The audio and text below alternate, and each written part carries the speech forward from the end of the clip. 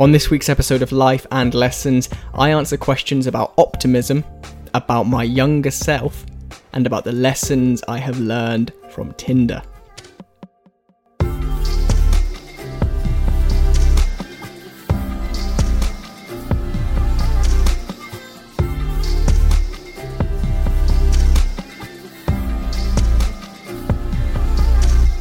Hey, what's going on? I hope you're well. Welcome to this episode number 21 of Life and Lessons. I'm Sean Spooner, and if you're new here, here's what you need to know. For 52 weeks between the ages of 24 and 25, I'm going to be recording and releasing a weekly podcast to see just how much my life can change in a year.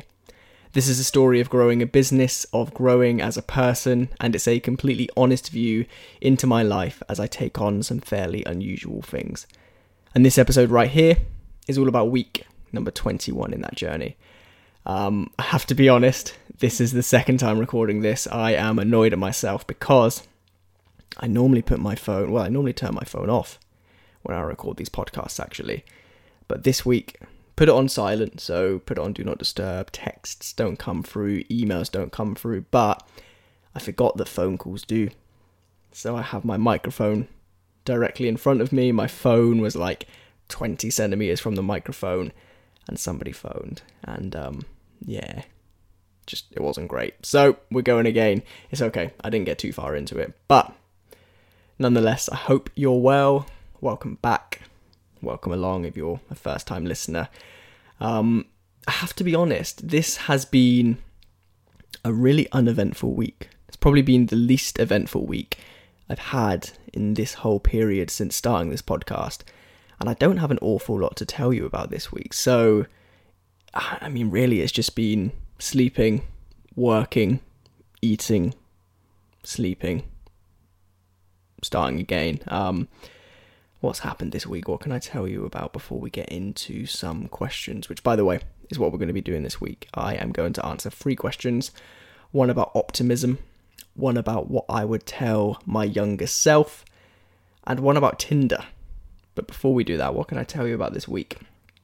If you listened last week, you will remember that I ordered a kitchen dining table bench as an alternative to a gym bench, and that turned up. You'll remember I said that gym benches right now cost in the region of £200 because everyone's at home and gyms are closed and supply and demand and so on.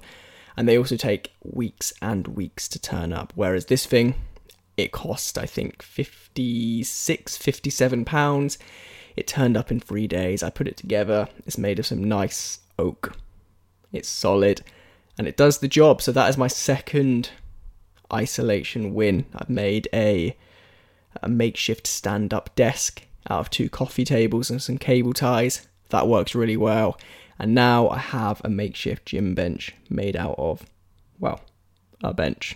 And it does the job. So that's a win. And then really the only other interesting thing I've been up to this week, and it's probably quite niche and nuanced, but I have been intentionally trying to further develop my copywriting skills during this period. So if you go back to 10 years ago, when I first started my first real business, Corby Magazine, right the way through Magnate into Dream, both in the work we do for ourselves to get new customers and also in the work we produce for our clients, and even with this podcast where I script most of it. Actually, this episode isn't scripted because there's not a lot to talk about, but generally I will script it right. Everything that I have done for the last 10 years in one way, shape or form revolves around copywriting. And don't get me wrong, I have definitely developed in that time. The output that we've produced on behalf of our clients over the years has generated literally millions of pounds in sales and leads. So it's good copy, but it's probably the one area that I have the biggest opportunity to develop further, because think about it, right, with marketing. A fast website is great. A good piece of targeting on some advertising is great. A nice design is great, but ultimately it's words which sell to customers. And the better you can get at writing copy, the more effective you are at selling anything. And essentially that's what we do for our customers and for ourselves. We are in the business of writing words that sell. And then how you deliver those words is secondary at that point, right? So I've been doing that, which, let's be honest, you probably don't care about. So let's get straight into these 3 questions. Like I said, I got one about optimism, one about what I would say to my younger self, and one about Tinder. So normal bit of context here, I stuck up a sticker on Instagram on my story basically saying, ask me absolutely any question for this podcast. And of the responses, I picked my 3 favourite questions, and the answers to these are just completely off the top. There's no notes, there's no pre-collected thoughts. This is just me thinking out loud. So here we go. I'm going to get straight into the first one, which is, how are you staying optimistic during these wild times? And the reason I picked this question is because I do think I am disproportionately optimistic about what is, by all accounts, a shit situation, right? I'm not blind to the fact that, it is a dire situation from a health point of view, and tens of thousands of people have died, tens of thousands of families have lost loved ones. I'm not blind to that. I recognise that, and I recognise that myself and my family and everybody around me is equally at risk. I'm also not blind to the fact that the economy has taken an absolutely massive hit already, more so than in the 2008-9 recession, and I'm not blind to the fact that business is going to be very fucking challenging for the next 6, 12, 18 months. And also from a social point of view, I'm not blind to the fact that I haven't seen any of my friends or my dad or extended family in weeks and weeks and weeks. And like everybody else, I've been sat at home with not a lot to keep me socially connected, right? I'm not blind to any of those things, but it comes down to what I said a couple of episodes ago with the conversation I told you about with a friend of mine, where I basically broke it down to this. I asked myself, what is the alternative, right? I am blessed, I suppose, to have and I take no credit for this. This is just who I am as a person. I don't suggest that other people can or cannot manipulate their minds in this direction. I simply don't know, but I'm blessed with the fact that I'm fairly optimistic. I always look for the good in a situation. I always look at what I can learn from a situation, and I always try and focus on the things that I can control. And like I also spoke about a couple of episodes ago, the only 2 things that all of us can control are our thoughts and our actions.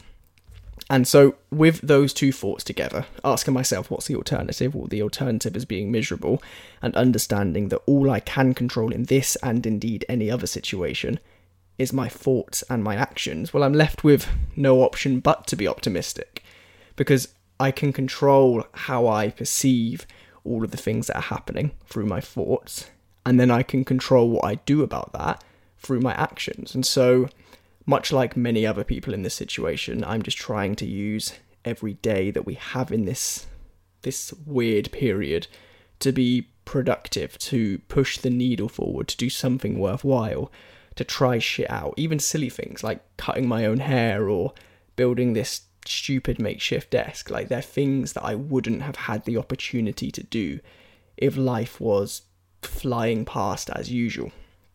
And then beyond that, I think that there's a quote I like, which is, "This too shall pass." Couldn't tell you who said it. I've just seen it on the internet, and it's always stuck with me. "This too shall pass" is a quote which I tell myself in my head silently during any shit situation, because think about the time in life when you were most scared or most worried or most upset.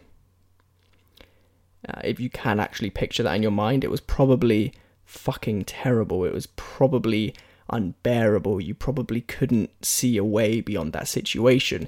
And whilst for some of us, the scars and the baggage from those situations remain, the situation itself passes. And this is something I've had to teach myself, both over the long term, with situations in business and things with my dad, for example, but also in the very short term. So back when my dad was at home and there were incredibly challenging days or nights where, it was just a constant tug of war of repetition and not really knowing how to settle him, the thing I kept coming back to, and the thing that I continue to come back to, is understanding that any situation, no matter how bad, does pass. And we can look at case studies from our own lives where we can think about those situations that I just asked you to think about and recognize that they pass. And so there are two sides to this. The first is understanding that there is a lot that I can control and a lot that I have to be grateful for: my health, my house, my business, food in the fridge, the health of my family, and so on. And then the other half is recognizing that whilst there are downsides here, whilst there are negatives, it's going to pass. And so when I put those two things together, I can't help but feel grateful, and therefore in turn, because I feel in control, optimistic. And I don't know what else to say on that. It's a hard question to answer briefly. I went onto a Zoom call a couple of weeks ago with somebody I know from years back called Louis Cole, YouTuber, Fun for Louis, Food for Louis, you might know him as. And it was a group chat on Zoom of 6 or 8 people from all over the world, and it was just this kind of unplanned discussion between strangers, headed up by Louis. And he was asking the question, how much in control do you feel of the current situation? And people were understandably talking about huge kind of big picture, zoomed out aspects of this situation. How do we stop the virus from spreading? How can we ever leave our houses? What is going to happen to businesses? All of these big, completely valid, but big questions. And they were all saying to Louis, I feel incredibly out of control of my life. I feel like I just cannot control anything that's happening. And then I unmuted myself and I chipped in to these strangers and I said, shit, I feel more in control than ever. Because, and it's things I've spoken about on previous episodes, right? Because I don't have the office to go to and in-person meetings and travel and all of these different things, I can control almost every variable in my life. From when I wake up, to what time I get ready, to the hours I work, to when I schedule meetings, to the food I eat, to when I work out, to when I go to bed, and so on. And when you focus on what you can control, when you focus on the small things that are directly in front of you and often overlooked, and pay little attention to things outside of our control, it's hard not to realise that actually things aren't so bad. And so that's probably why I'm so optimistic. I'm not sure if that gives anyone any value. It's a bit of a long-winded answer, but it's my truth. That's just how I feel when it comes to answering that question. Thank you, Chaz, for the question, and thank you for listening. I know that you have tweeted out links to this podcast a couple of times in the past. Cheers. Thanks. Cool. So, second question is from Kevin, another OG listener, somebody who has been around since the beginning. So thank you, Kevin, for listening and for the question. And the question is, I can't remember the exact wording, but it was essentially, what would you say to your youngest self if you could go back in time? And this is either from a personal point of view or a business point of view.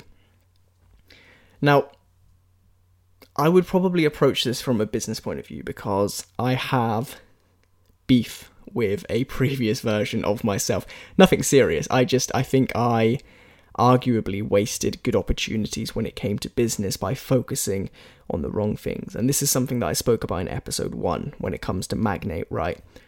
For those of you who don't know, Magnate was a free men's lifestyle magazine that I ran in London. We launched in November of 2012. And we interviewed people like Sir Richard Branson, Conor Maynard, Wretch Free 2. I can't remember anyone else. It was a good little business, right? We printed, I think it was 10,000 copies, had some good advertisers, made a bit of money. But truthfully, I let the idea of being an 18-year-old with a business in London, interviewing cool people, getting free products, going to cool parties. I let that get way ahead of really focusing on the nuts and bolts of running a business. And I think it's a shame that it took me so many more years to learn some of the fundamental business lessons, because I was too focused on outwardly projecting this picture of being a business owner rather than quietly working on owning a business, if that makes sense, right? So, and I see it so much now, probably more so now, because suddenly running a business is this glamorized thing that's put on a pedestal, right? Because of people like Gary Vaynerchuk, where everybody wants to tell the world how busy they are and how successful they're going to be and all of these big things that they're going to do. And look at me, I'm in the office at 2 a.m. and holy shit, I'm working so hard, and wow, look at this. And they don't focus on doing the basic things. They don't focus on running a business. They focus on talking about running a business. And the reason that it bothers me when I see people do that is exactly what I did for 2 or 3 years. I had an incredible business opportunity in front of me. Now that's not to speak to the potential viability of Magnate. At the end of the day, it was a print magazine in 2012-13, so it probably was destined to fail in the long run anyway. However, I think that there were many lessons in business that I could have learned at the time that I didn't, because I was too busy trying to get a selfie with people from Made in Chelsea and going to parties and tweeting about how busy I was and Snapchat story. Do you know what I mean? I was so busy looking to show that I was running a business that actually the last thing I got around to doing was running that business. So I think if I could go back to my younger self, and this kind of extends to both business and personal, I would say focus on the basic things. And it is what I bang on about all the time, right? With things like getting enough sleep and drinking enough water and eating a relatively good diet and not being glued to your phone and all of these simple things. But that too can extend to business. It's about focusing on the simple, there's the 80-20 rule. I truly believe that 20% of what we do as business owners contributes to 80% of our success. And that 20% is the boring stuff. It's the stuff that nobody cares about. It's the stuff that doesn't make good Instagram stories and is hard to brag about at parties. But it's what determines whether or not your business lasts. And it's one of the reasons why Magnate didn't. So I would go back and I would tell myself to focus on doing the work rather than showing how hard I'm working on the internet and not working. And then the last question, so this actually came about from a joke question, which turned into a conversation in DMs, which then turned into this question. And it is from Wick, who's a friend of mine who I've known for about 4 years now, but who I actually met initially through Tinder. And so this is a question about Tinder, and I think this is a banger of a question. What life lessons has Tinder taught you? And lessons is pluralized there. I can only think of one lesson it's taught me, other than the fact that I am shit when it comes to having the attention span to have good conversations with people on Tinder. That's another story. I think what Tinder has taught me is that, I've been using Tinder for 5 or 6 years, I think. And in that time, I have probably only really had real good conversations which have led to friendships with 3 or 4 people. And in that time, I've probably spent hundreds of hours in the app. I have probably swiped tens of thousands of people. I've probably started with shit small talk, thousands of conversations. I've probably got the number of 100 people. I've probably gone on 4 Tinder dates, and that has led to 2 or 3 friendships. Good friendships, people I consider friends even to this day, including Wick, but I think it speaks to the point of shortcuts and looking for convenience, right?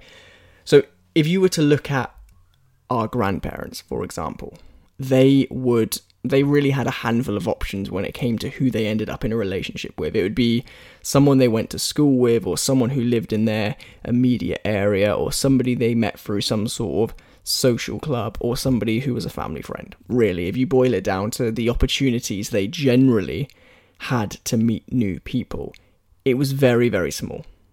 And then with our parents, not all that much different. Maybe things like university came into the mix, maybe things like travel slightly more, depending on the age of your parents, maybe even things like the very early dating agencies, websites and so on. But really, they didn't have a big pool of people to pick from either. So both of those generations, they had to go out and do the hard and the uncomfortable work of approaching somebody out of the blue and starting a conversation and going on dates and having to get to know them and all of those things, right?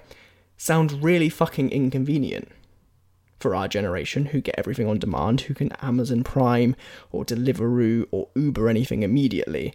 The thought of having to actually put work into something just sounds like a nightmare. So we have reverted to an app which promises convenience, it promises immediacy, it promises you the outcome without the work, which is something our generation loves. But actually, when you look at it, when you really boil it down, if you look at it from a numbers point of view, with those 6 years and those tens of thousands of swipes and thousands of matches and hundreds of conversations and dozens of text threads, which boil down to absolutely nothing because so much of it is shallow and it's such a numbers game. I think it shows, this is actually, I think this is a banger of a question, but quite a good answer as well. I think it shows that anything which claims to be a shortcut or a convenience in life is often actually the opposite. No way would I have had such bad luck if I spent 6 years trying to, maybe once every 6 months, trying to start a conversation with somebody in public. No way would I have had such shallow connections with so many people if I had met somebody local and really got to know them over a few years. But Tinder promises convenience, and in doing so, it removes any level of depth from the conversation or the eventual dates and so on, and it leads you to this point where actually you invest years into nothing because we're all so busy chasing shortcuts that we forget that many things are actually a journey that we need to go on rather than a corner that we need to cut. And so yes, that's a comment about Tinder, sure. Maybe I just have shit luck on Tinder, I don't know. That's a comment about Tinder, but that is also, far more importantly, I think, a comment about life. Whether it's business or your career or relationship or your fitness or your mindfulness or your skills in any area or learning an instrument or a new language or how to play a sport, whatever it is in life, there will be promises of shortcuts. There will be courses. There will be people trying to make money out of saying this thing is easy. And then there'll be the way you actually get there, which is years and years of hard work, or years and years of investment into getting to know somebody or learning something or focusing on something. And I think over the last 6 years, if Tinder can teach me one lesson, it is that shortcuts don't exist. And that is it. That is all 3 of the questions. Thank you to Chaz and Kevin and Wick for asking them. Thank you to you, forgot to say the word you there, for listening. And yeah, that's all I have for this week. It really has been a fairly uneventful week. It has been a week where not a lot has happened, but thank you for the questions. I enjoyed answering them. I'm not sure if they made any sense. I hope they did. And yeah, I'm going to go and watch Hunted. If you've watched it on Channel 4, fucking wicked program. I am currently watching an episode a night of Series 2 on 4OD, and it's just so good. I love it, so I'm going to go and do that. And yeah, I hope you have a good week. Thank you as always for listening. Please do share this if you think it is worthwhile. Please do leave a review in iTunes if you haven't already. And finally, if you're not already, please do click that subscribe button in iTunes or the follow button in Spotify. It just means that you're going to get these episodes a lot easier rather than having to go looking for it or waiting for me to tweet the link. And yeah, that is it. I will see you back here this time next week for episode number 22 of Life and Lessons. See you then.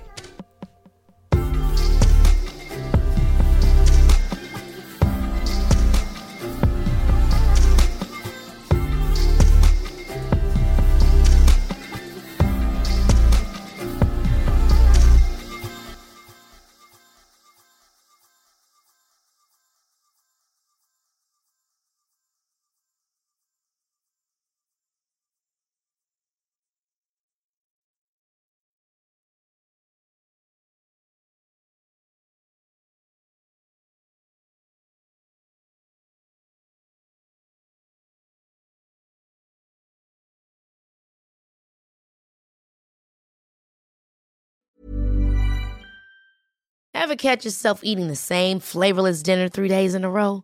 Dreaming of something better? Well, HelloFresh is your guilt-free dream come true, baby. It's me, Keke Palmer. Let's wake up those taste buds with hot, juicy pecan-crusted chicken or garlic butter shrimp scampi. Hello Fresh.